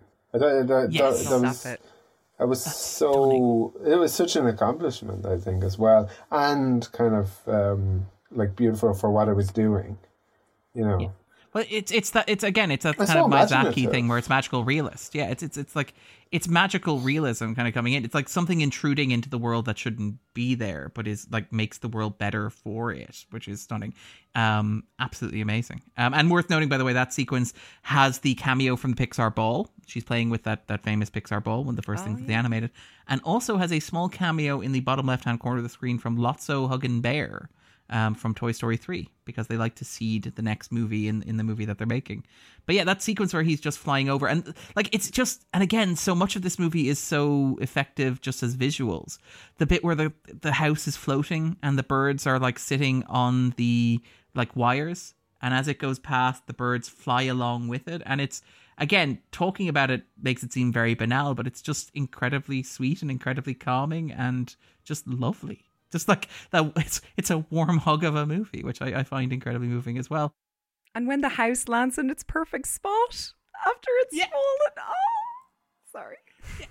Everything ends up where it's supposed to be, which is, again, it's kind of like like you get there in the end, which I find, and again, visual storytelling. I mean, I know everybody listening to this podcast and everybody talking about this podcast already knows it, but like the simple idea of like Carl unburdening himself of like the stuff that's been weighing him down. Now, I want to know exactly what's in the fridge. Like that's my big question watching the movie. Like, what the hell was he keeping in that fridge? Because that could be the one example of food waste. Because I was thinking about the kind of like the nightmare blimp that Muntz has. You're invited onto environmental disaster. It's like dogs serving you, and all of this. None of the champagne gets in your glass, and your food gets eaten. That was terrible. That was just a nightmare. I love that, again, like the little short joke of the dog like cleaning the bones and then gnawing on it. That was fantastic. Or even like the dogs are so well behaved when they set the table, but then when the hot dog is placed, they immediately go for the yeah. But like the way in which it like literalizes and visualizes the idea, and again, it's something I find deeply moving as well. The idea that like Carl, it's okay to love somebody, it's okay to lose somebody and feel the sense of loss and absence that you have after that person is gone. But the idea of like unburdening yourself and letting it go by literally having him take the stuff out of the house and like letting the house fly and letting him fly with the house. It's not the most subtle visual metaphor ever like put on screen, but it's beautiful and it's moving and like it's a wonderful bit of storytelling, which is it's something the movie is so good at without dialogue, without characters saying stuff, just having you understand this is what's happening on screen and this is what it means, which is just wonderful and kind of magical. It's another great payoff because like he really does associate that house with Ellie. He's calling the house Ellie from that very first scene where he sits out on his front porch. It's the first time we've seen him and he's spoken since, her passing. Like that house is what he's come to associate with being her. And I think that like it's beautiful as well that a character like Russell came into his life and Russell is so like Ellie in a lot of ways. And that must have been like a very painful experience for Carl, the fact that, he is so enthusiastic and he wants this sense of adventure and, he's all about exploring the wilderness and she's the same. And yeah, it's just, there are so many things that come full circle in this movie and it's really wonderfully done. I just add as well, like it's, like I think that Spielberg does movie magic so well, and I think this movie has a lot of movie magic in it, in that you do have to suspend your disbelief at times, like with regards to how many balloons are still holding up the house and where and how high. It changes a lot, and then at the end when Carl is like, he has the the fire hose and he's managing to hold Kevin and Doug and Russell on it. Like, this is an old man. It's a bit bonkers, but I love that even that is like a callback, because even that's a callback to the dream sequence earlier where like where he imagines himself trying to lower Russell down, him. which is like it's such a great sequence because like you haven't had a dream sequence like that in the movie to that point, so you're like when you first see it you're like, wait, is this actually happening? And then he drops Russell and then you cut back to him going, that wouldn't work. Which is just so, but the fact that it pays that off with him actually holding on to him. Now I want you to live. as opposed to just wanting not to feel guilty about killing you. But things like that, and the fact that like that's an Indiana Jones moment. That's like a moment from like The Last Crusades where the tank goes over the edge and they're all peering over, looking down, and he thinks they're all gone, and then he pulls them up. It's so much fun. But Andrew, what about yourself? I think we haven't discussed already. Anything jumping out at you in terms of Up? No, not a thing. Not occurring to me anyway. No. All right. Dee, anything for yourself or? We touched on it already, but I just give a shout out again to Michael Giacchino's fantastic soundtrack. Yes. It's just really beautiful. Obviously, I think it's called Married Life is the name of that opening 9 minutes. That's just such a beautiful, wonderful piece of music. But the rest of the soundtrack is excellently scored, and that motif from that musical sequence as well is used quite effectively throughout the movie as well. So yeah, he's a great composer. He did the music for like Wall-E and some other movies in there as well, but definitely he deserved the Oscar for Up. I think it's a beautiful soundtrack. I mean, I would argue that Giacchino is, I'm not entirely sure how to pronounce his name, and I should apologize for that in advance. Not that has ever stopped me. But like, I would argue he's one of the great modern composers. He's like, when I hear a soundtrack and I like it, it's generally either a composer who's been working since the 1970s or it's Michael Giacchino. So like he has these long-term relationships with like people like J.J. Abrams, where he's done, like he did the 2 recent Star Trek reboot movies, and I know that I like those more than Andrew does, but I think the soundtracks of those are great. He does all of Brad Bird's movies, so he did obviously like The Incredibles, Ratatouille, but he also went on and he did, I think, Tomorrowland as well. With Matt Reeves, he did obviously the Planet of the Apes movies as well. And he's like just done this kind of incredible. He was the first composer apart from John Williams to score a Star Wars movie. Like, there's a fun fact for you, which is kind of incredible and kind of amazing. And this is beautiful. And I think the married life thing is great because he uses, or at least the film uses it in a way that is very economical, because it's a very simple melody. You can kind of hum it to yourself. And it kind of like plays over through repetition and becomes, because this is a movie, as we point out, that is largely silent in extended stretches, the music becomes an emotional tether in a way that isn't always the case when we talk about movie soundtracks. Like there's a school of thought that if you notice the movie soundtrack, it's bad, which is particularly prevalent actually in television, where I think like Rick Berman, when he was working on Star Trek, wanted what he described as sonic wallpaper for the TV shows that he was making.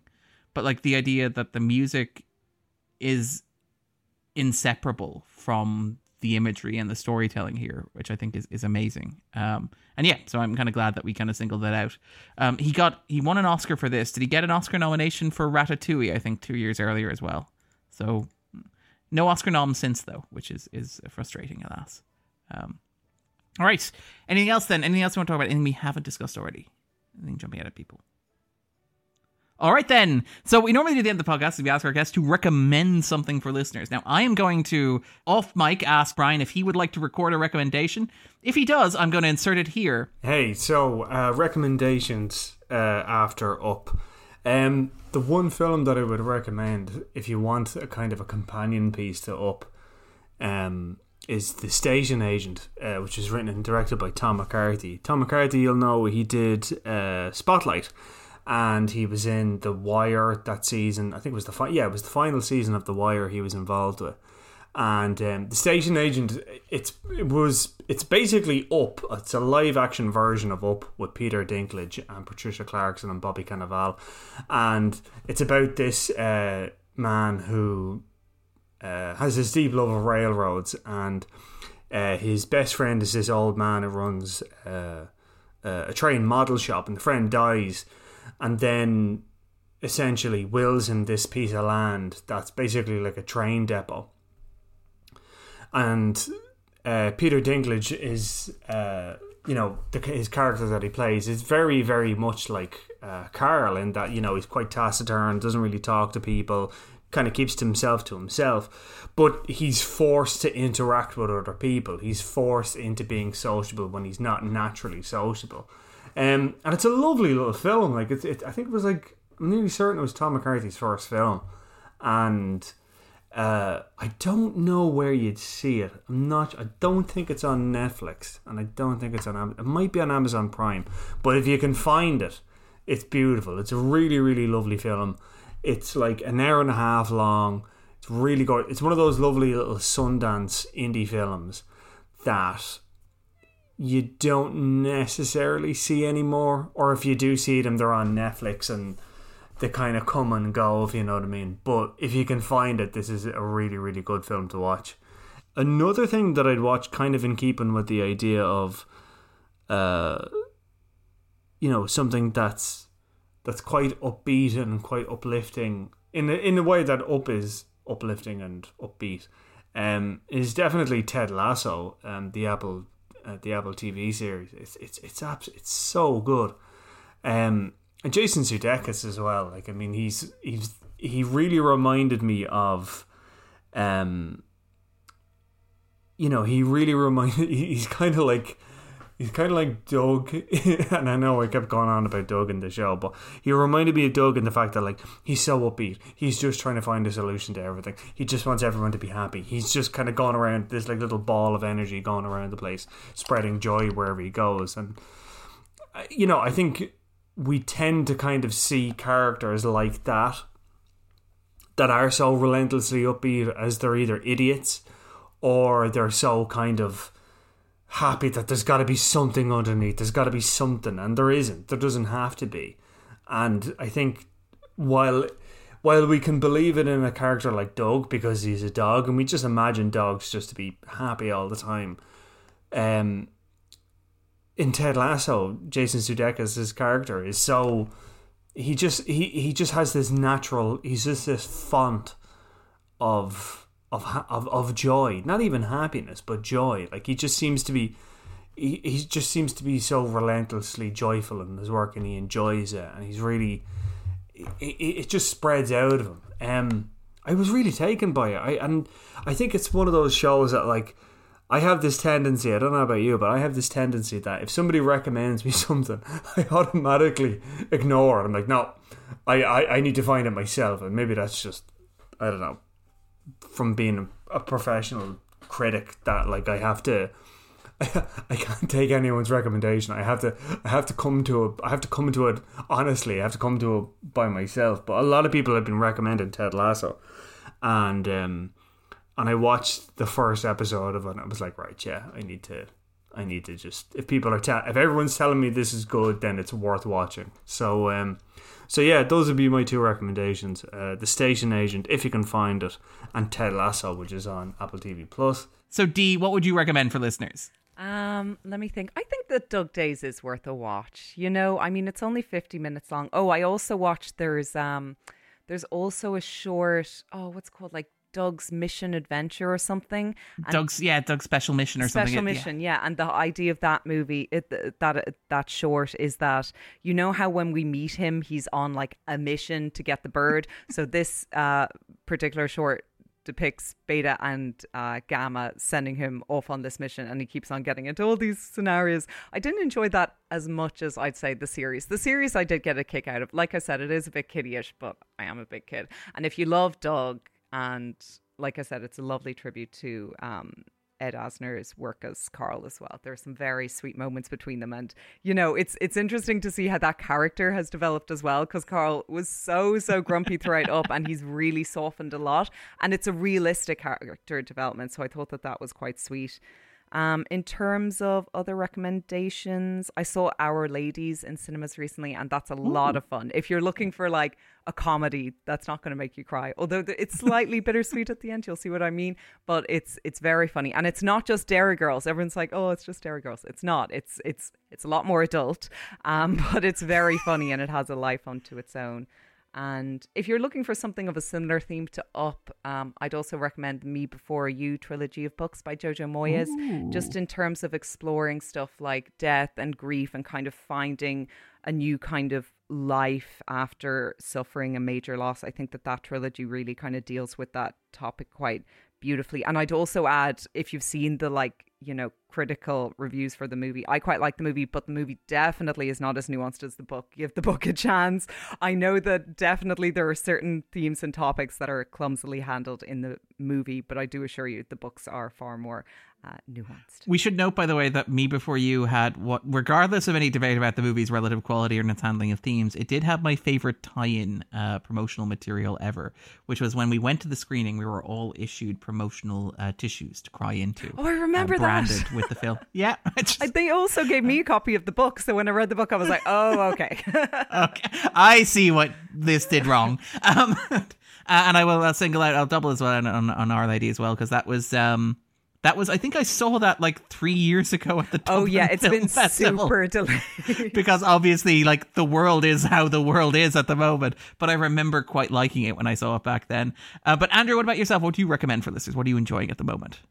I'd recommend Inside Out that we kind of spoke about earlier. It's beautiful and profound and funny and sad, and the voice performances are terrific. And yeah, it really kind of stuck with me, and it's also kind of therapeutic too.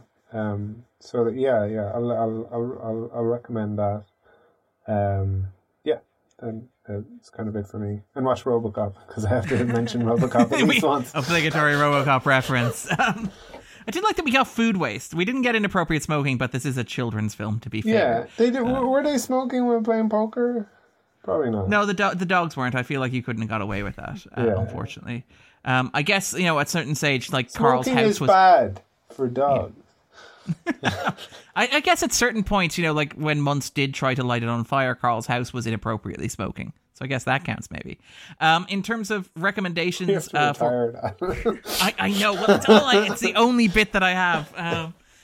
But so what I would recommend in terms of recommendations for myself, I think I recommended it before, but it is on Disney Plus. Only Murders in the Building is a show that I'm really enjoying with Steve Martin and Martin Short and Selena Gomez, which is a good, it reminds me of an old fashioned sitcom. In terms of other recommendations, in terms of Pixar stuff, Luca came out earlier this year, and I actually really, really liked it. I don't think it's like prime gold tier Pixar. It's not like in my favorite list of Pixar movies ever, but it's such an incredibly sweet coming of age kind of hangout movie. And it didn't make me cry, but that's because I have a medical condition, which is great. I can now use that as an excuse. But it got me quite close at the end. And that is streaming on Disney Plus, and you can watch for free with no additional charge. So I would wholeheartedly recommend that. All right, then. So, where can we find you online? What's up to Brian? The 2 seasons of The Revisit, they're on, I suppose, wherever you get podcasts. And I'm on Twitter. It's Brian M. Lloyd. That's BrianM LLOID. And yeah, and that's it. And thanks, obviously, for having me on. I really enjoyed it. And I'm really sorry that I had to run out as well. But Akira was great to see it in the cinema, 4K restoration. It looks great. So, yeah, cool. Thanks. D, well, where can we find you? What you at, D? I suppose Twitter is the best place. So that's at Deirdre Molumby. So DEI or DREMOLUMBY. And I write news and reviews, of course, for entertainment.ie. So you will find me on that site too.